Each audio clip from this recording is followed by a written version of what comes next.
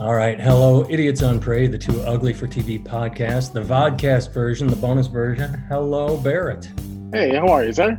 I am well. To anyone tuning in for the first time, that is Barrett Antar Goodwin, musician in Philadelphia. I am Nathan Timmel, comedian in Iowa City. We have known each other for more years than should be legal, and we talk. And hopefully you tune in and go, oh, well, that was kind of interesting. Mm-hmm. I'll see. Today, I want to start with the phrase, we're going to talk about fear, and I want to start with the phrase, bury the lead, which I'm sure you're familiar with, correct? Mm-hmm. To anybody that for any reason wouldn't be, it means there's a big story on hand, but instead of opening with the big story, you open with something different and you hide the big story. It's called burying the lead. Mm-hmm. And so I'm going to do that by, since we're talking about fear, I'm going to talk about the most afraid I have ever been in my life. And it's interesting because it was post-event, if that makes sense. We are speaking on February 10th, and I'm pretty sure what I'm about to talk about took place in February. My wife is much better with dates than I am. It was 4 years ago, probably. I think my son was 2 years old. And he took an ambulance ride to the emergency room. I'll backtrack. He one day had a seal cough. He is what we called it. He was he was breathing like that, and we could see every time he tried to inhale or exhale as he coughed, we could see his ribs. He was having problems breathing.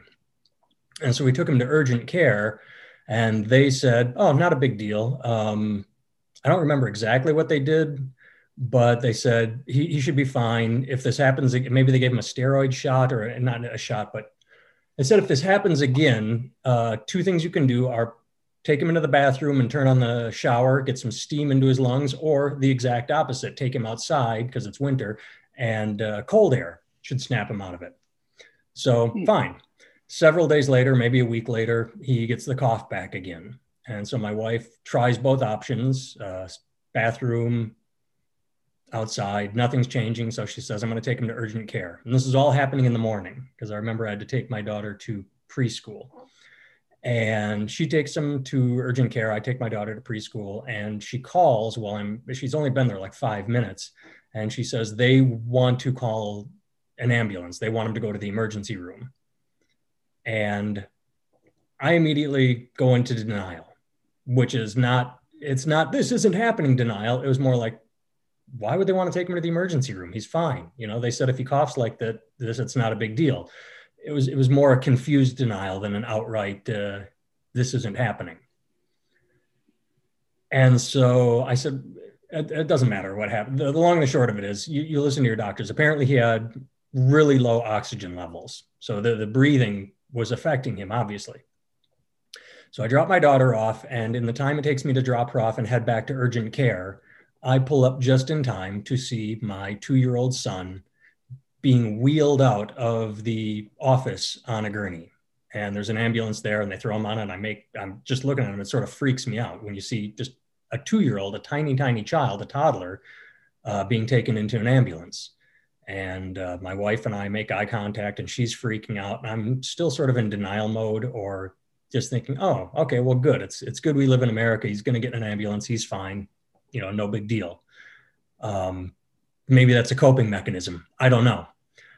Follow the ambulance to the hospital best I can. It loses me really quick because it gets to run red lights and cool shit like that.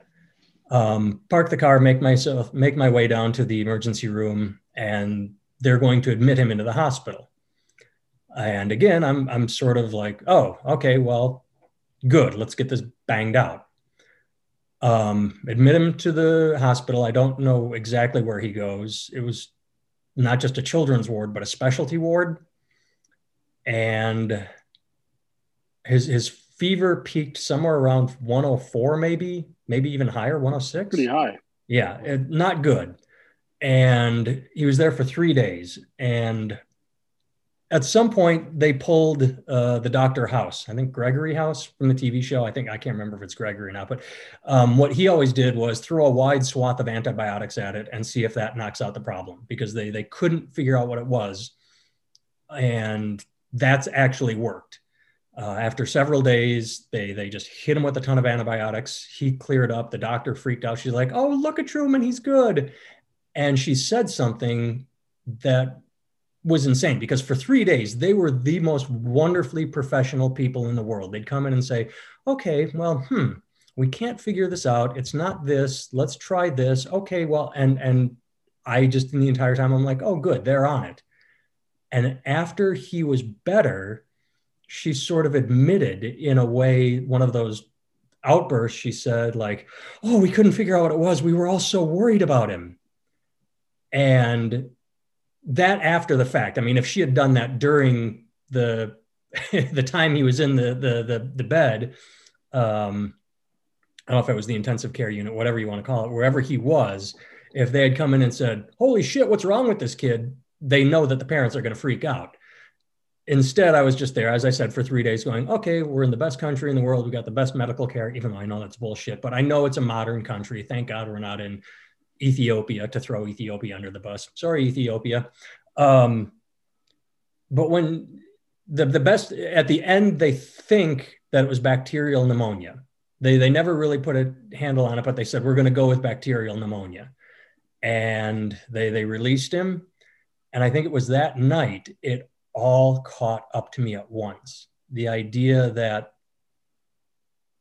I could have lost my son, that they didn't know what was going on, that here I was confidently ignorant that everything was going to be okay.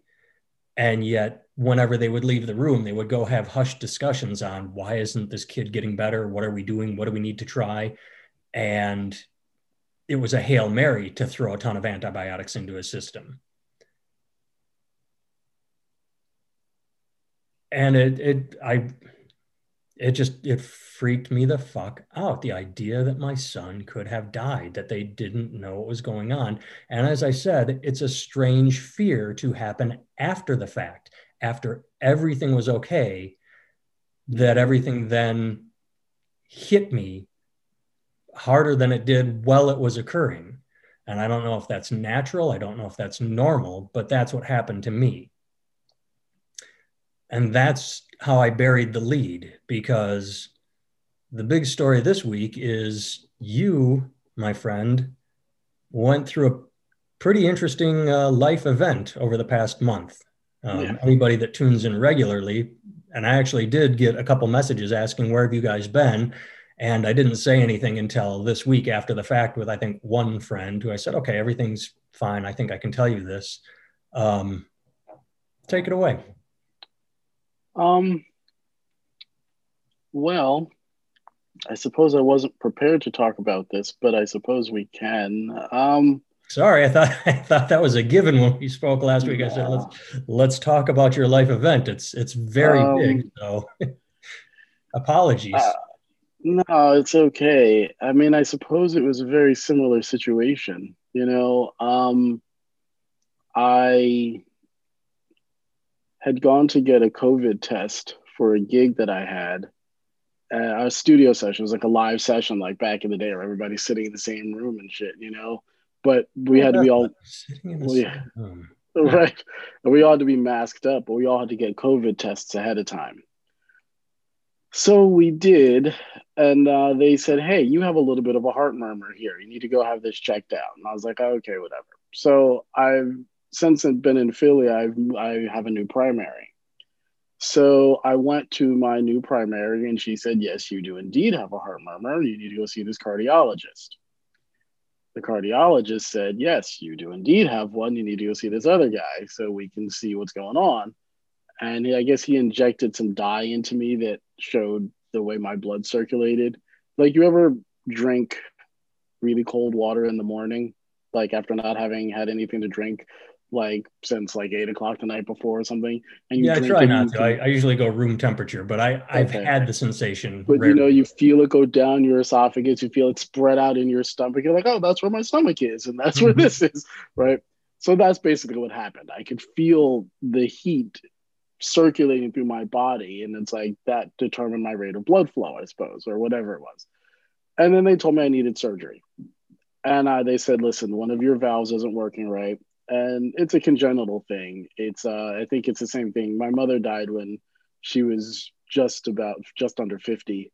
And they're like, listen, it's probably the same thing, you know? So they went in and they set up a time to deal with it. So they went in and let me interrupt quickly, because that right there is, as you mentioned, you got this, it started with a COVID test. We are in the middle of a pandemic, and at least for quite a while, there was no elective surgery. They were trying to keep the hospitals open for COVID patients. So this was not a matter of, oh, you got something going on with your heart. Okay, well, in July, when things clear up, let's get you taken care of. I could have. They told me I had about 18 months, about 12 to 18 months to live if I didn't do anything about it. And if I did, then I could live a nice, healthy life. And so. And you didn't feel like pushing it to, all right, let's do it at month 17 and see how that works. Yeah, exactly. No, because I had started to feel short of breath. If I would like run up and down a flight of stairs really fast, I'd be more tired than I should be. Do you know what I mean? If I went jogging or something like that, I'd be more tired than I should be. And it was very similar. So I started to have symptoms. Mm-hmm. I was going to say, I talked about burying the lead, and I think that might be the lead right there. Black people jog? Exactly. Well, not after Ahmaud Arbery. We've stopped. Oh, Jesus Christ. You know, after that, we decided to give a break. Oh.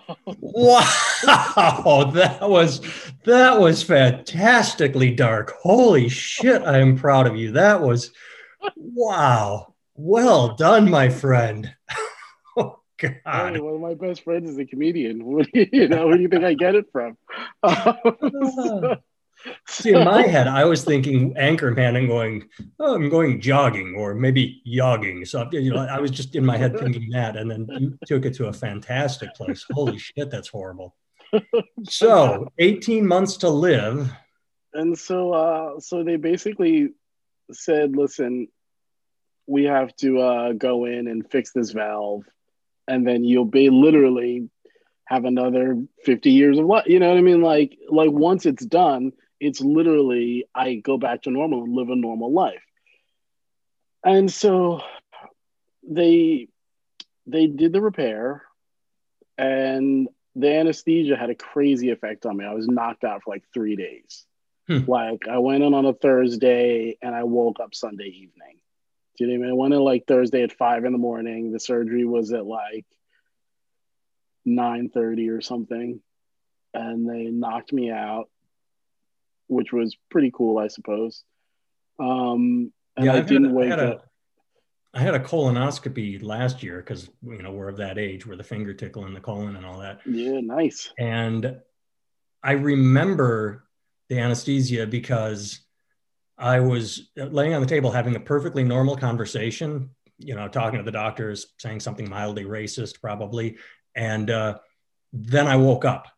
It's like when I think back, I'm like, wait a second. I remember being clear and lucid and then waking up. There was no, there was no drowsy. There was no effect. It was a switch. I was having a conversation, gone. Yeah, and then you were out. Yeah, that's basically what happened. And I woke up Sunday. There's a difference between sticking a tube in your butt, and you needed to be under, because if I wake up, oh no, he's got a tube in his butt. You wake up, no, no. So they knocked me the fuck out, and I woke up on Sunday evening, basically. Like I was out for like that crazy reaction to it, but I stayed in the hospital for a few days, and everything was good. So they sent me home, and my sister came to get me because I was going to go kind of rehab at her place. And I started having these weird kind of seizure-y things. Like I was fully conscious and my eyes didn't roll in the back of my head, but it was really weird. And then, so she said, listen, bro, we're going to the emergency room. So we went to the emergency room, and so they ran some tests and shit. And while I was in there, I was doing basically almost like what your son was doing. Like I couldn't, no matter what I did, I couldn't get enough oxygen. And I was like, and I couldn't, like I could feel it going in and it just wasn't circulating right. And I guess apparently where the valve is right over the electrical system in the heart. So when it get with the repair they did caused some swelling, which caused some things to just fire out of order and stuff. And it was like a near-death experience every 5 to 7 minutes for about 2 hours. You know, and I was just like, and you know, it sounds overly dramatic, but like, no, it doesn't sound overly dramatic at all. like, it really feels like you're gonna die. Like that's what it feels like. It feels like you're gonna die. Like it feels like you're drowning, you know, except you're breathing, but nothing is happening. Like, I'm gonna say something horrible, not really, but because I'm not trying to compare apples to oranges, I'm just trying to relate in the cheapest, shittiest way I can. I remember clear as a bell the first time I ever had the wind knocked out of me. I was a kid. It was at my grandmother's house. Someone threw a basketball and hit me right in the chest. And I'd never heard of the situation of having the air knocked out of you, the wind knocked out of you, the lungs collapsing and shooting air. And the idea of, I had no idea what was going on because I was just a kid. It's not a good feeling. So to be an adult and to know, wait, I didn't just have the wind knocked out of me, yet I feel like I'm not trying to say I've experienced it, but anybody that's had the wind knocked out of them knows it is an incredibly fearful feeling to not be able to get oxygen. It's like that for like 10 or 15 seconds at a clip. So I don't think you're being overly dramatic at all. Oh, it was terrible. It was awful. It was awful. It's not something. Here's the thing. If you've ever had a near-death experience, when you're done with it, you want to bottle that feeling and sell it to people. Do you know what I mean? Because like, here's what happens. Like, you think you're going to die. And in that moment, really many things become really clear. Like, you know, your vision gets super sharp because you start thinking, like you're thinking about like your life and how you're not going to have it and how you're not ready to go and all this other obvious shit. But you also think about the things that you actually want to achieve and the people you're not going to be able to say goodbye to. And it's only a handful, right? You may know 1,000 people, but really only maybe 10 tops, you know, show up in that moment that you're like, oh no, I didn't get to tell this person this thing, or what about this, or what about this, you know what I mean? It's like I didn't get to tell Bob to fuck off one last time. I mean, that's part of it, you know, like I didn't bang that chick in high school. What was I thinking? You know? Oh, there's a path I could go down. The number of chicks I have not had sex with, that would be in the thousands. There would be you talk about the people. If I were to go down the women I wanted to have sex with but didn't. I mean, it's always the ones you have sex with are cool. The ones you shouldn't have had sex with and did are cool. It's the ones you wanted to and didn't through your own fault. Those are the ones that stick with you ultimately. It's ridiculous. Failure always sticks with, like they interviewed Rams coach Dick Vermeil. I think he won the Super Bowl twice. And they said, what does it feel to be like a Super Bowl winning coach? And he goes, you forget. He said, the failures, they stick with you. Yeah. Like the time you made it to the playoffs and lost. He said, that's what sticks with you. I'm like, yeah. Yeah, because you feel like there's something that you could have done that would have made it. And maybe it is. Like, I don't believe in, like, that's the other thing that, like, this kind of experience shows you. Like, you can't just constantly live in the past. But that being said, you can learn from it. Right? Like, you know, like, okay, so you win a couple Super Bowls and you make it to the playoffs and you don't. Well, what did you do differently?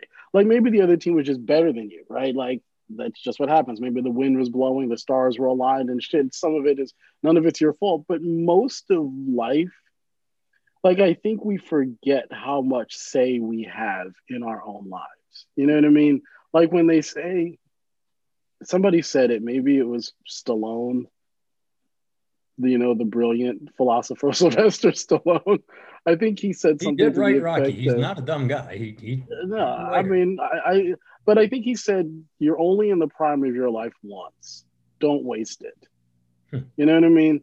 And that's a real thing because most of us don't deal with things until we're in crisis mode. You know what I mean? Oh, my doctor told me I have super high cholesterol and I'm going to have a heart attack. So now I'm going to switch to turkey bacon and I'm going to walk on the treadmill for 38 seconds a day. You know what I mean? It's like, that's when, like Right. that's our big move. You know what I mean? And it's like, yeah, but like, there's a way, like, eat healthy, exercise, keep your stress level low. It's kind of obvious. And everybody tells you this your whole life: eat right, get your checkups right, like do basic shit. But if you actually do that stuff, it really makes the future of your life much better. Do you know what I mean? Like, it allows for you to fully enjoy the prime of your life and then also not have a fucked up future. You know what I mean? If that makes sense. It does, and this is going to be a weird relation, but stay with me. Mm-hmm. What you made me think of is wealth and Mm-hmm. how Yeah. back in the Perfect day, example. wealthy people were plump because food was scarce. So if you had money, Mm-hmm. you ate up and you were a little fatter, and the peasants were starving. And we Mm-hmm. flipped that script. Today, Yeah. wealthy people tend to, like Jeff Bezos, for example. That guy's a rail, and Bill Gates is not, a model, but he's also fit. You can eat organic. You don't have to eat processed foods. Whereas in rural America, you have dollar stores and they don't sell produce. Or the inner Right. city too. I mean, anywhere where Yeah. there's poverty, the trailer. Any place where poor people live. Yeah, Yeah. it's Yeah. you're buying Chef Boyardee, not a banana. You're buying something that will last and have leftovers. You don't have a leftover with fruit salad because it goes bad within an hour. Yeah. So today we flipped the script where wealthy people are much more fit and look better, and people with less are generally, and all Americans are fat, but in terms of taking care of your life, people that cannot afford to take care of their life, not through any fault of their own, they buy what they can, and it's reflected in a physical I mean, dude, representation. I'll do you one, not better, but to give you another example of it. When I was in my mid 20s after college, and I moved back to my folks' place, and I was doing the whole New Brunswick thing, like playing in New Brunswick and kind of figuring out how to be a working musician. And there was a place called Save Right around the corner, and they had chicken legs and chicken wings and thighs and shit raw for 49 cents a pound. And I was like, 49 cents a pound? That's awfully cheap. All right, I'll get it. And then I was in like the regular, stop and shop store, and it was like 250 a pound. I was like, well, what's the fucking difference? It looks the same. So one day I got some of the 250 a pound stuff, and I got some of the 49 cent a pound stuff. And I cooked them both and I ate them both. Like separate time, like one day, one the next day. And here's what I can tell you: that after I ate the 49 cent a pound one, I felt a little jittery. I felt like not bad, but just hyper jittery, like weird, like, and my brain was a little foggy, and I was like, oh, that's weird. Okay, whatever. Then the next day I had the other stuff, and none of that stuff happened. And I was like, even if you try to be healthy when you're living, I'm going to get the raw chicken, I'm going to bake it, and I'm going to do this. The quality of it is just so significantly worse.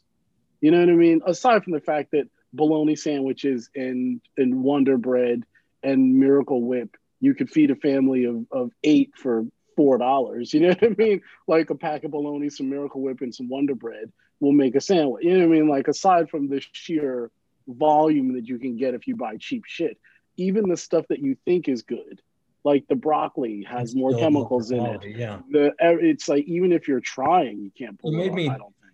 you made me think of Super Size Me. Yeah. Morgan Spurlock, he talked about what you talked about, feeling jittery. He talked about the rush of when you eat at McDonald's, he said, you feel really good. Like whatever they put in that food, you feel great until you crash and then you Yeah. want it again. Yeah. And Has a highly addictive quality to it. It's like a drug. Yeah. right. And it's you're talking about the rate of inflation in life, how the cost of movies have gone up, the cost of healthcare. We still have a dollar menu, which has been running for 25 plus years, the 99-cent burger, and that should scare Yeah. people. That should set off red flags. For kids, they just think it's great, like, wow, 99 cents. But if you're an adult and you want to feed your kid, there should be something in you that says, wait a second, the price of everything has gone up over the course of my life, except this. Yeah. How do they make this so cheap? Yeah. Howard Chicken McNuggets the same price they were when I was a teenager. Right. And does that Right. make me want to put that in my body? And the answer Right. should be no. Wasn't it like $5 for 20 of them? Hasn't it been that like since we were Yeah. kids? Like $5 for 20 McNuggets? It hasn't changed. No. Like literally it hasn't changed in like 25 years. You're absolutely right. Yeah, that's like terrifying. So yeah, I think that even if you're in a certain demographic, it's just going to be really difficult for you to be healthy. Do you know what I mean? And then, if you're in the inner city, I suppose you have the added bonus of not necessarily having easy access to nature. Right? If you're poor and you live in the country, you have access to nature theoretically. Do you know what I mean? But you don't have So, access to healthcare because the only right. doctor is 2 hours away. Right. Right. There are Here's what I trade-offs will everywhere say. you live. Right. So we can come back to it, right? So when my dad was in the hospital he had pancreatic cancer, the way the doctors in Jersey dealt with him was atrocious. It was disgusting. Like literally it's disgusting. These aren't bad hospitals. Robert Wood Johnson's a pretty reasonable hospital. You know what I mean? Things like that. It was awful. My medical experience here from my primary up all the way to my cardiac surgeon, amazing. Really amazing. Everybody's nice. They answer my questions. My cardiologist calls to check up on me. Hey, just call and see how you're doing. He'll spend 10, 15 minutes on the phone with me. And I'm like, what is going on here? Like, maybe it's just like they've gotten such a bad rap that they all have a new platform and it seems genuine, but it's a bunch of bullshit. But it doesn't seem like it.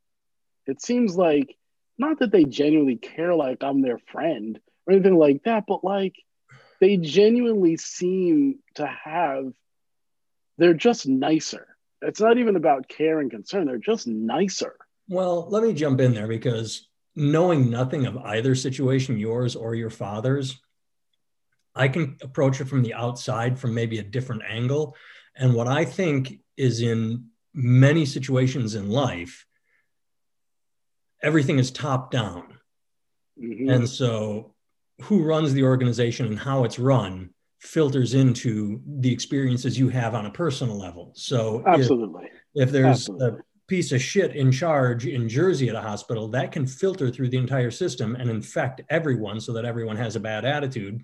Whereas in Iowa, when we took my son in, everyone was just fantastic. Like you said, from start to finish. We bumped into we bumped into her twice with Truman, like once in the summer. Like I said, it happened in February. And she's like, there's the little man, like just memory, like, she didn't recognize us as much. Like, wait, you look familiar. Like, oh, I know him. And we're like, yeah, he had like, yes, I remember. We were so relieved, just enthused about life. And I don't want to blame any healthcare system, but it could be a top-down attitude. I think it's that. I think it's also location based. I think the closer, like New York, New Jersey, Connecticut, people are just kind of dicks. You know what I mean? Like, and I don't say that in a famously mean way. So. No, New York wears it as a badge of pride. New Yorkers, right? Like, what the fuck you looking at?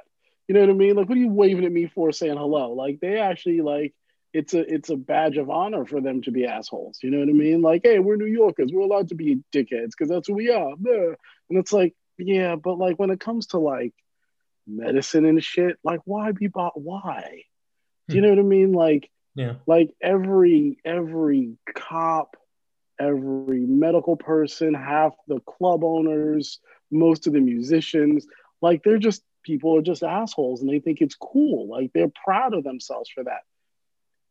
Coming to your wedding,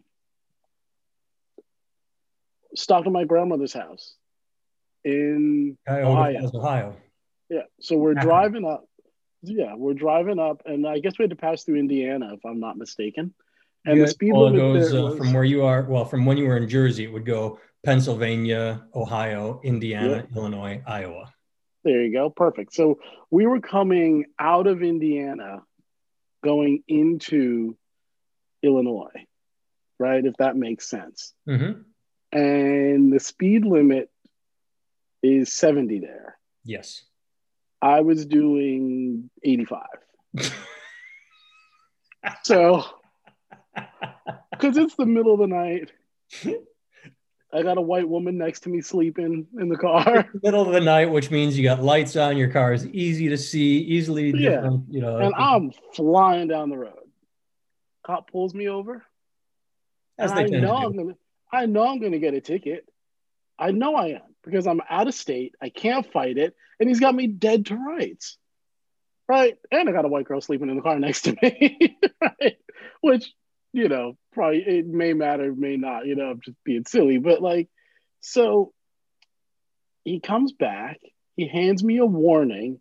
He goes, "Hey, man, really, speed limit's 70 here. That's plenty fast enough. A little advice for you: just set your cruise control at 70 and just have a good day." And he let me go. And I was like, what is going on here? Like, what the fuck is going on here? Because I've been harassed in Jersey, Connecticut, New York, like those three places in particular, for going 5 miles over the speed limit. They'd yank me out of the car, throw me up against it, throw my shit out looking for drugs. Like, it was a fucking nightmare. The fucking nightmare. Almost every time I got pulled over, it'd be some bullshit thing that I wasn't doing, or it'd be it'd be a real thing. But 6 miles over the speed limit, like, come on. Like, I know that I'm 6 miles over the speed limit, so you got me. But I'm kind of just going the flow of traffic. You know what I mean? Like, and that doesn't make it right. But here is a guy who had me dead to rights, 15 over, out of state and everything else, no way to contest it. I just would have paid it and put money in their pockets. And he was like, have a nice day. And then there's other places where I end up in court and they go, we're going to hit you with this, this, this, this, this. We're going to give you 8 points for this. I'm like, 8 points? What are you, crazy? Or you can plead it down to 4 if you just agree to this. And I'm like, if you just agree to pay the fine, that's generally what it is fucking scam. We won't hit your insurance. We just want your money. Right. And I was just like, I'm just like a working guy who was late to work one day. He used to play in a church. And so I'm going on, I was speeding a little bit, and I was. So he had me. But I was just like, when I got to court and they gave me my options, like, I was like, that's not a choice. Do you know what I mean? That's not a choice. Like, that's like, it's an obvious, you're just going to take my $500 and that's what you're going to do so that I can get out of here. But I'm like, I'm just a working guy, just trying to get to work, man. Like, trying to get to work and pay some bills. And like, why aren't you guys going after criminals? Like, there's criminals that you could actually be going after. I talked to my dad about it, and he said something funny but true. He said, "Son, criminals don't pay." He said they don't pay. Yeah, like, you know what I mean? They don't pay. They don't pay their tickets. They don't pay their fines. They don't do stuff like that. It's regular people who actually pay that stuff. Yeah. And so that's why they go after regular people. And I was so mad. But I got to tell you, man, out here, I haven't had any dealings with the Philly cops. So whatever, like, knock on wood. But like the Philly medical people, world of difference. Just Philly cops and I wonder if probably still behaving since blowing up that city block for a move back in the 80s. Yeah. I mean, I think it's also just a matter of where you are in Philly, right? Yeah.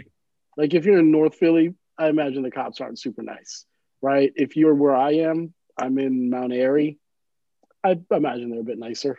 You know what I mean? It's a higher tax bracket. So they're, you know what I mean? Like you get what you pay for ultimately. Like when like people food. complain. Right, exactly. But when people complain about cops and they're like, the cops in our town, in our city do this, and then other people go, well, that's not a law. The cops are in my town. It's like, yeah, it's the best. It's like, the best doctors end up in the best hospitals. You know what I mean? They don't end up in the fly by night clinics. You know what I mean? You know, that's just not how it works. And the best cops don't end up, you know, patrolling the shittiest parts of an area. Do you know what I mean? The best cops end up in the best areas. And so it could just be an infrastructure thing. Like they could be like, you know what I mean? Like we talk about police violence and stuff, but it could largely just be that the shitty cops end up in the shittier areas. You know what I mean? Like it might just be that simple, you know. I mean, that's too simple, but that might be a huge part of it. I don't know. Too simple, but it also goes back to what we were saying about being in control of our own destiny. I got to talk to someone in the Navy once. I'm doing shows for the military, and he was higher rank. He wasn't up to major or anything, but he was wasn't a private. And I can't remember how we got on this discussion, but he said the military is easy. You just put your head down and go to work. I mean, they talk about people that flame out or they don't like scrubbing potatoes and they hate washing swabbing the deck with a toothbrush. But the thing is, once you do that, the guys above you go, huh, all right, he's got tenacity. You know, he squares his shoulders and does what he's told. And nobody likes scrubbing a deck with a toothbrush. Nobody likes getting in trouble or washing potatoes or any of the shit aspects of the military. He said, but if you do it, if you put in your time and do it for a few months, the instant you get away from that, you're set. He said, I'm going to do 20 years and get out. I've already got it in front of me. He said, so many people flame out in the beginning because it is hard. He said, once you get over that hump, and I'm relating this completely poorly, and any police officer can come on and tell me to fuck off, but it could be the same thing where you come into the force and you either have a plan of action to you see your career in the future and you work toward it, or you don't and you end up, you know, like, oh yeah, he's got the shit shift. Or if you have an attitude problem or you don't rub elbows with the right people, you get the shit shift in the shit neighborhood. Who knows? Yeah. I mean, it could be something as simple as that. I mean, it really could be, you know. Let's wrap this around to where we started, though, because by saying that, I thought of my current greatest fear, because we started talking about fear. And well, before I continue, you said that you almost had the same thing. After it was over, especially after that second experience, is that when everything sort of hit you? Because when I talked to you pre-surgery, I would say you were about, just hearing your voice, I would say you were about 85% you. You weren't panicked, you weren't afraid, but I could hear in your voice that you were hesitant. You're like, okay, I got to do this. I got to get it done. Not happy about it, but I'm going to do it. You weren't like, oh shit, dude, I got to get heart surgery. This sucks. I'm so worried. After you came through it, did you look back, or did it hit you like it hit me, where like, wow, that really could have been it? Or is that what was happening in the emergency room? Or what was the outcome, basically, to get back on that track? Here's what I'll say. I'll say when I was in the hospital, every doctor that I dealt with, most of the nurses and nurse practitioners, I said the same thing to them, particularly the doctors, but pretty much everyone. I said, listen, there are a lot simpler ways to make $250,000 a year. There really are, you know? And I said, so I really appreciate what you guys do because you didn't have to do this. And I'm normally a grin and bear it, grit your teeth, you know, right? Just like start scrubbing the fucking deck. Just get that shit over with and move on with your fucking life. You know, I'm normally that guy. But there is no amount of visualization, vision board, positive thinking that I could have done that would have gotten me through this. At least if there is, I don't know the techniques, right? And I said, so you guys legitimately saved my life. And you could have been doing any other thing you want to do with your life. You're all smart people. Some of you are attractive, you know, but you know what I mean? Like there's many things that they could do to make that same amount of money. And one of the doctors laughed and he said, yeah, it's true. There are a lot easier ways to make the amount of money we make. He goes, like, I have friends who are in finance who make the same amount of money They put in their 40, 50 hours a week. Maybe there's 60, 70 hours in the beginning, but once they settle in, it's pretty straightforward. And they laugh at how much I have to work and how difficult it is to make the same amount of money. He said, so money is not ever why you should get into medicine. And I thought that was really interesting. Well, this goes to something you and I talked about a while ago. When we talked about, you tell musicians, if you can do anything else, do it. And I said, comedians, get a real job and just do comedy on the side for fun. And then I had a teacher tell me, like, look, you should only get into teaching if you have a passion for teaching. It's everything in life. And this is cheesy and it's stupid and I get it, but what is your life calling? What is your passion? And it sounds like, just through what you have said, that some of those doctors, it's what they enjoy doing. They I don't want to say it's their calling. I can't speak for them, but something made them do it. Maybe it was, I don't want to be a doctor, so I have money, but they stuck with it. Something in them has they've got it. Yeah. And there's something to be said for that. Do you know what I mean? For understanding that what you're doing has a larger effect on the world at large. And it's actually funny because one of the guys was like, well, what do you do? I said, oh, I'm a musician. They said, I'm not saving lives. He says, yeah, but you are. He said, when people come to a show, maybe it's only a temporary fix, but you allow them to let go of whatever happened beforehand. And in this 45 to 90-minute thing, they're free. They can fall into the music. You can explain things that they need explaining. Like, you can put their emotion into words, help clarify things they believe, or just play something that allows them to dance and have a good time for 90 minutes. You know what I mean? And I thought about that. And for me, having been a musician, that kind of want to escape from my life has never been a thing for me, But I remember when I was teaching yoga, one of my first yoga teaching gigs was at a gym. It was at a health club. They had class from 7:30 to 9, 3 times a week. And so I went and taught it. And I think I made like $50 a class, maybe. You know what I mean?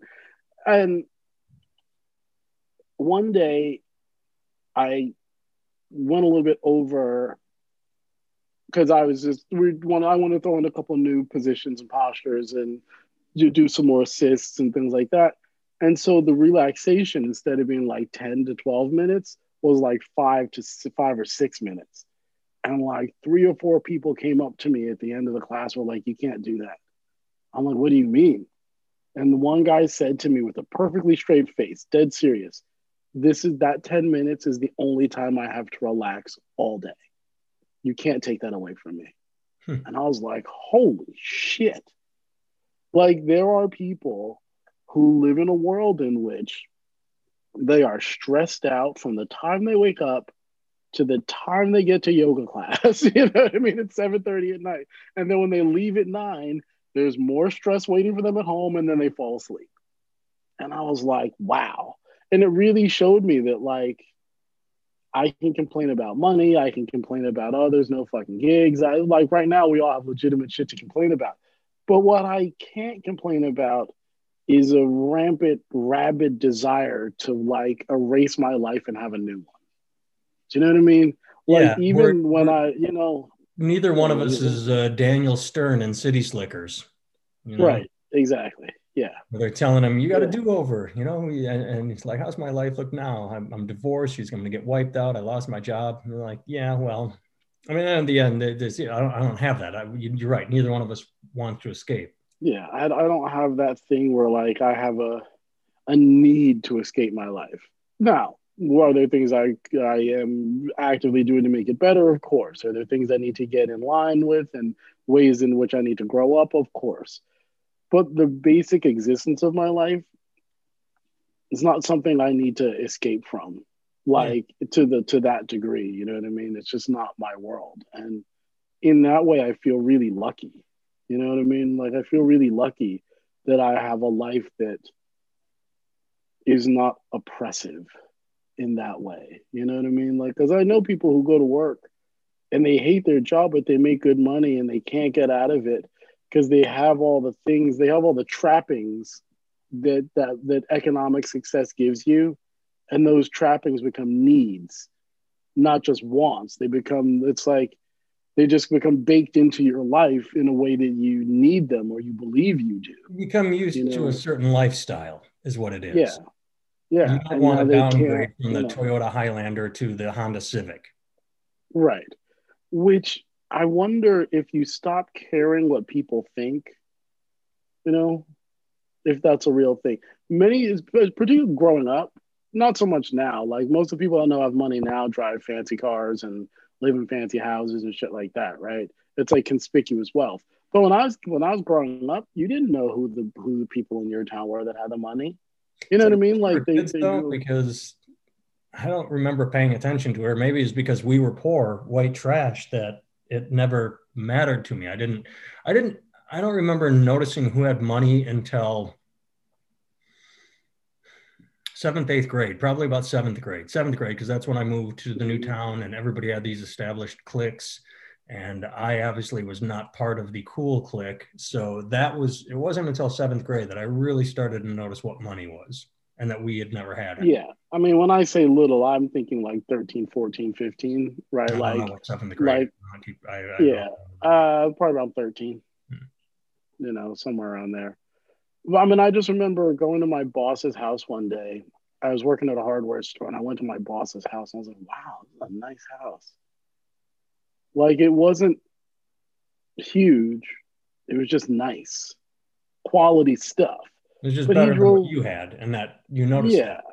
Yeah, and he had, but he wore ordinary clothes. He drove a beat up old station wagon. Like he had a normal watch, not some Rolex. And come to find out a few years later, the guy had millions of dollars in the bank. Like he just wasn't into that whole like I need everybody to see how much money I have because my value as a person comes from my money. Money to him was just a tool, and he could save it and use it and it would work for him. But it wasn't something he used to improve his status in life.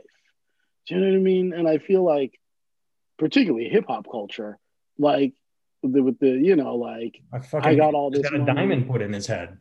Right, exactly. Right. I got all this money, let me do all this stuff. But the same thing is true in certain kind of rock and roll culture. It's like, yeah, you wear your dirty jeans, you're this, but you pull up in a Corvette. Yeah. You know what I mean? And it's just like, right, there's this thing that says, like, the money, there's like shame attached to not having money. I don't think is unnecessary. You know what I mean? It's probably a different show. But I remember just being not a kid, but a teenager, young adult. I remember when in our 20s and reading about whatever celebrities that had houses in Los Angeles, New York, Chicago, London, Paris. And I'm like, why? Why the fuck do you need 5 houses? I mean, it never made sense to me. The idea of, great, you get to visit, you say you own 12 houses, you visit once a month, one of every month out of the year. I mean, or you just always have somewhere to go, like, oh, I'm bored, let's up and go to Paris. You couldn't get that from you're rich. You couldn't get that from the penthouse suite of a Marriott that you need to, I don't know. Extravagance. Rental of, there's a lot in there. But that's for a different show. Yeah. But so do you have, trying to bring this back to the beginning as we start to close down.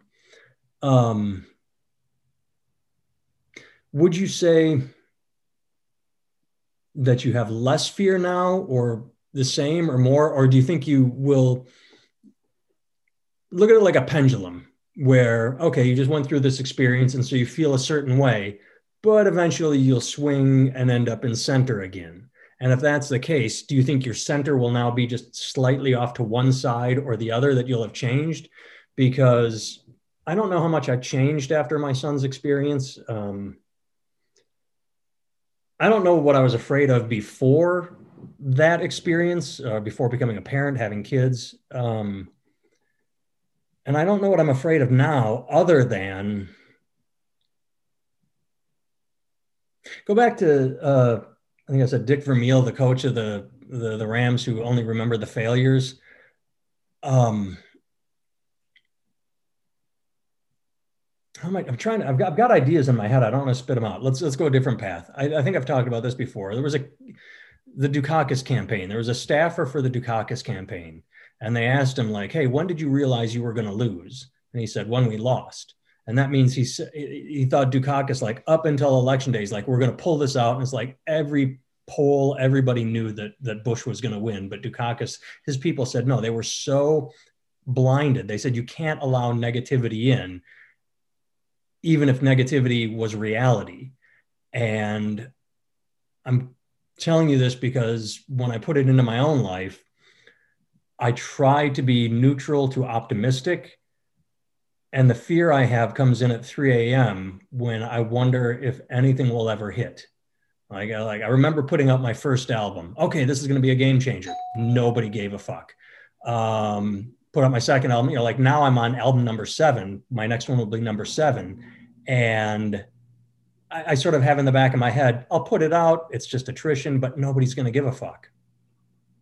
I suppose I should see who's at the door, even though I don't fucking want to. No.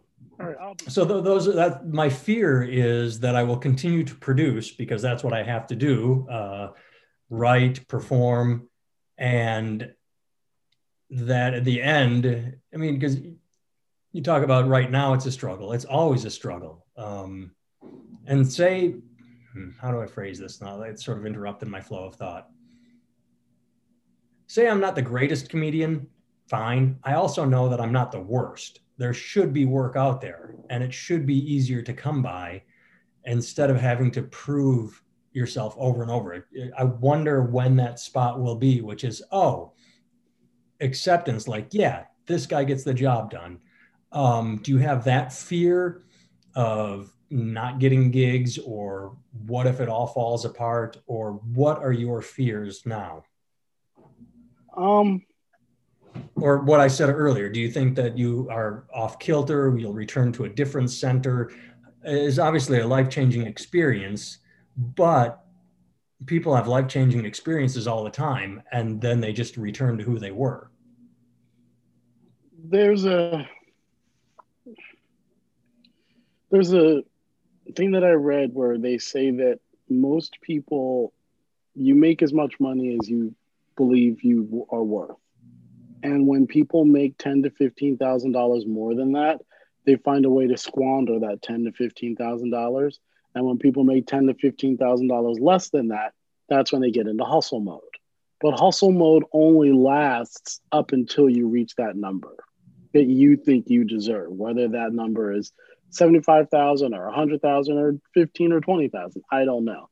But what I can agree with it, I'm going to interrupt to say I don't believe that at all, because maybe I'm an egotistical cunt and have no real ability to objectively look at my abilities, but I don't believe I'm worth what I've been making for the past. Maybe like, I believe right now I'm making what I should have made 15 years ago, maybe. But if, again, maybe it's my ego, maybe I'm just a piece of shit, but I do not believe, and I hustle and I send out and it just seems like there's nothing but a series of closed doors or why, you got a TV credit, you can't use you. And so, yeah, I hustle and I believe I'm worth more. So I don't know that. I really hate to think I was holding myself back through some. Well, one of the things that I realized when I was in the hospital, because I didn't sleep for like 6 days. One, I didn't eat either. One, because the hospital food is just atrocious. Yeah, it's just the worst. Like, so I wasn't eating and I wasn't sleeping. And there were COVID, you couldn't have visitors. So when I couldn't have visitors for 3 days, we had people bringing us food and I could leave and get food and we didn't eat a fucking thing from the hospital. I think we tried the first meal, like, okay, let's do, no, not eating it. Yeah. Oh, it was crazy. But it was hard for me to fall asleep. Yeah, I because would I imagine. was afraid. Well, I mean, for a whole host of reasons, but one of them it was mental because I was literally afraid I wouldn't wake up. Hmm. Do you know what I mean? Like, Yeah. and it's kind of silly in retrospect, but when I was sitting there and I was like, God, like it was just weird, right? But being up that long and just listening to podcasts and listening to music and just kind of, spending time just with myself, for hours and hours and hours and hours at a time, I really understood that there are many ways in which I am my own worst enemy. And because much like you, I believe I'm worth more than I get paid. I believe that I have certain talents and gifts that are really useful and that they are underappreciated and things like that. What I also realize is that I'm not taking what is most special about me because it is the thing that's divergent. It's the thing that makes me different from other people. So there's like a natural inclination to want to be part of a community. And by highlighting what is different about me, it puts me a little bit on the outs with my community. Not completely, but a little bit. And I could see how, in certain ways, the thing that I'm most afraid of putting forth is probably the thing that will actually set me free. If Hmm. that makes sense. Do you know what I mean? It And does. so I would not argue with you about your own personal life because who knows, right? But in my world, I can fundamentally say that my experience has taught me that life is too short to be afraid of things. And you know what happens if you put forth the thing that makes you different from every other comic, right? Yeah, you might not be part of this one community, but that's the only buy-in to get up to the next level, right? The next, like, because most of the comics that who are really successful are kind of specialists. You know what I mean? The really successful ones, they're specialists, right? Like I mean, the Chappelles and Bill Burrs and people like that. It's kind of obvious, right? But Yeah. like, but really, like, how do you pretend to be Chappelle or Bill Burr? You know what That's I why I mean? said that I might not be as good. I didn't use their names, but like, say I'm not the greatest comedian. I'm not. I don't say like, oh, I deserve to be headlining theaters and in movies like them. But at least I should be fucking doing all the clubs. But so I'm But like, I mean, even if I what is it? say if I aim for upper middle of the road, that I think that I should have achieved that. I don't know. Right. I guess I the just don't want to make question it seem is, like I'm so egotistical. Like, fuck Chappelle, I could do what he does. No, he's Chappelle. but I mean, but like, but there is, there's a thing that you have that makes you unique. There's a thing that you have that nobody else can do, right? There We're back is to a city way, slickers. right? Exactly. But there's something true about that. You know what I mean? Like I'm playing a lot of slide guitar these days, and I hear people say things. When we were in college, I remember taking a bass lesson from this guy, and I said, "What do you do? What are you doing?" He goes, "I'm going to go get a job." He'd already graduated, and he's going to go get a job. And I was like, "Why?" He goes, "Because I realize I'm not ever going to be Jocko, so I might as well just give up the bass." And I was thinking to myself, "That's dumb." And I knew that at 19. You know what I mean? Yeah. Like at 19, I was aware of the fact that that's an idiotic thing to say because, yeah, I might not ever be Derek Trucks, right? Who's a phenomenal slide player. There's so many of them out there these days, so many great players, but that's okay. You know what I mean? BB King played 5 notes and he's BB King. You know what I mean? Right? Like, find your 5 notes, you Well, see, know? I have that a little bit because we've talked about this Mm-hmm. with mental limitations. Is I shifted away from music after the band I was in fell apart because I said, oh, I know I'm not going to be Sting. I'm not going. I don't have the voice. I don't have the talent. And I always thought that I think the example I used is I don't understand Bon Jovi. Like Bon Jovi is comfortable enough to go up to Sting and go, "Oh, I'm a musician too." Whereas, it's like, are you really though? Are you really a musician, John Bon Jovi? And I would be too self-aware to approach Sting and say, "I play bass." Whereas, as much as I know I'm not Chappelle, I would have no problem meeting him and saying, "Oh, I'm a comedian too," or Burr. Like I don't have that same intimidation. So Mhm. that's where comedy became my calling, which is, oh, I feel comfortable enough doing this, even if I don't feel the pressure of I have to be that person or be like them or achieve or have their same talents. I know I'm me and I'm comfortable with Mhm. that. And do you think that that's reflected in your routine? I get told it is. Okay. Then I mean, I don't know. I don't know how to gauge that. You know what I mean? Like you know how to gauge it, and maybe the audience does, but I don't know. I know Mhm. that I was spending a lot of time whoring myself out for a lot of different gigs that were kind of all fun. Like playing music is fun to me, whether good music, bad music. I like playing music. But when I started doing the thing with Katie and we were writing and then really being able to see music that I had a heavy hand in creating come to life, even when we were in the early stage and we sucked, like we were terrible. Like it was terrible. Like it really was. The band was loose and sloppy and like we were awful.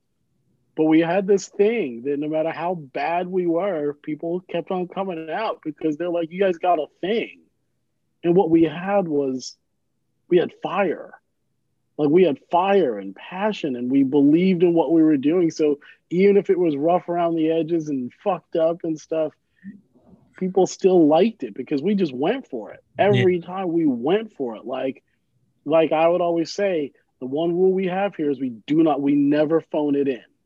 We do not phone it in. That is the only rule I have is we don't phone it in. And that's what we're known for. We don't fucking phone it in. You know what I mean? And the times that we have, they've been like the worst shows ever. You know what I mean? Like just fucking Well, terrible. yeah, that's just You a know given. what I That's what it's mean? going to be like. Yeah. But we fly without a net. You know what I mean? You do it without a net, you don't phone it in. That's what you do. And I feel like that wasn't necessarily something that I was comfortable doing in other situations. I don't know why, because it's not like I can't be a sideman and also not phone it in.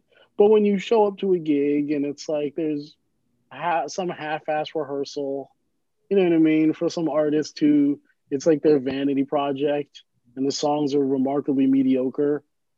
It almost feels like that's where my ego would become my problem. Like, why do you deserve the best of me when you're not even giving the best yourself, Yeah, right? Now, that's my ego because you should always give your best, right? Like, absolutely. if Why not you're take the moment like, to right, shine in a exactly. less And than I was stellar situation? just young and stupid. But Yeah. I would ask you the same thing. Like, are you being fearless when you get out there? And if so, then that's all you can do.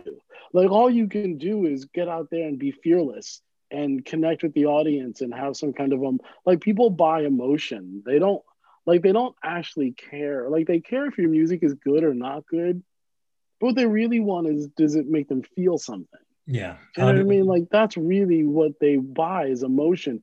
Now, is it easier to sell emotion with a good melody that's sung into and over some nice chords? Yeah, it's easier. Yeah. But how many songs do you listen to where the singer like back to old records, man, pitchy ass singers and people making mistakes before they could punch in stuff. Oh, Like some of that stuff is just terrible, I've had this but you love conversation. it. I've had this thought in this conversation a million times. Like American Idol has done so much damage to music because Yeah. it's about perfection. Whereas you take someone like Tom Petty and you put him on American Idol, and he's got that nasally voice. Is he going to advance? No. Liz Fair? No. Anthony Kiedis? No. But are they perfect for what they do? Fuck yes. Would Right. anyone insult I Tom mean, Petty or Anthony would Kiedis? Anthony Aretha? Kiedis can't sing, but he I is mean, fantastic in the Red Hot Chili right. Peppers. Absolutely. But I mean, Aretha, Nina Simone. Would Nina Simone pass round one of American Idol? Maybe. Yeah. I doubt it. You know what I mean? Billie Holiday? Like, yeah, I mean, yeah, Mm-hmm. the examples but I mean, Jimi Hendrix. I mean, he called up his dad and he goes, Dad, I want to start singing. The dad's like, really? He goes, yeah, I heard this guy named Bob Dylan. He can't sing for shit, and everybody loves him. So, and he writes these really cool songs, and I dig his music, but he can't really sing for shit. So I'm going to start singing. And Jimmy was never confident about his voice, ever. He never thought he was a good singer. But somehow you listen to Jimi Hendrix, you don't go, God, what a shitty singer. You Yeah, think that guy sounds like Jimi Hendrix. He just does what he does. You know what I mean? So my question is, what is that? Because I think for him, his greatest fear was being a singer. That was the thing he had to overcome. To lift him up to the next level, he had to get over that fear of singing. And he did. And that's what allowed him to become the artist we know as Jimi Hendrix. But without that, he just would have been a side man for other people. The question is, are you facing whatever fear you have when you get on stage? Basically, that might be what you're asking, but what I'm hearing is, Nathan, start singing your dick jokes. Try it. See what happens. Sing a couple. I doubt you have any gigs coming up because of your circumstances. When will you be able to play, or what is the recovery process? Let's wrap this up. What do you have going on? For me, I have another couple weeks of just kind of chilling, binge watching stuff. Like I watched all of Expanse. All of it? Every season. We're still on season 2, and I told you to watch it dude, after because I can't. Yeah, you can't do anything. We watch one a night. You know what happened? I felt great. I feel great. I feel fine. And I just pushed myself too hard. And I could feel that I pushed myself too hard. And I was like, so I'm not done healing. Like, okay, so now I got to take it back another step. But I think in another 2 to 3 weeks, like another week, I'm fine. Another 2 to 3 weeks, I'll be great. You know what I mean? But we have, I think we have a Zoom gig. Now let's interrupt. This is the Katie Henry Band. Yes, we're working on a new record. We're working on a new record, so that's exciting. That's where most of our time is taken up, is just kind of sifting through all the material we have. Because that you can do. And, you can listen, you can practice. Yeah, and okay. Yeah, and so we got to cut that down to like 15 to 20 songs, that out of which we'll pick 12, you know? Yep. So we're doing that. We have a Zoom gig for this company that just puts on performances. That's in April sometime. And then we have a festival in June. April. Yeah, we have, but I think the next actual gig we have is in April. Right. Like real official, like this is a thing, you know, I think it's April. I got a couple weeks. Yeah. Your grandma's old haunting grounds, February 25, 26, and 27 at the Funny Stop in Cuyahoga Falls. So anybody that is anywhere near Cuyahoga Falls, anyone listening in Cleveland, it's only 45 minutes to the south roughly, but I'll throw traffic up for that. I'm going to close on this. I thought it and then I forgot it, and I'm so glad I remembered it, because it is... my wife was more worried about you than I was, because again, maybe I went into denial mode, like, oh, he's going to be fine. He's going to get his heart surgery. Like, heart surgery it's a big fucking deal. But they do it now, but they do it 3 times. They do it 3 times a day now. You know what I mean? Like, it's a big deal, but they kind of got it. They know what they're doing, you know? Well, those 3 days that you were asleep and recovering, she's like, has he texted you yet? Has he let you know he's okay? And I'm like, no, he's fine. No news is good news. And she said something, I don't remember what. She said, well, how do you know he's okay? How do you know that he's fine? And I said, without thinking, well, because if he had died, he would have stopped by and let me know. And it was like, it just came out of my mouth, but it felt right. Like, I don't believe in God. I don't believe in an afterlife. But at the same time, I had this strong feeling like, well, if something went south and he was not with us anymore, he would have at least had the decency to stop and tell me that he was dead. So I'm assuming he's alive, because I haven't heard otherwise from him. And Lydia thought I was crazy, but at the time I meant it. When I said that, I absolutely meant that you would have stopped by and let me know in some way or another. So yeah. All right, my friend. Haunted you for a few minutes. Yeah. Every day. You know? Continued recovery. I will talk to you without the voyeurism of anybody watching. Yeah, man. In a couple of days, and we will record again after. Yeah, I look forward to it. Good to see your face. Good to hear your voice. Yeah, you too, man. Yeah, stay out of trouble. AntarGoodwin.com, KatieHenryMusic.com, Absolutely. Kimmel.com. Share the video with other people. Spread it around. Yeah, man. Bye, it's good to see you, man. See ya.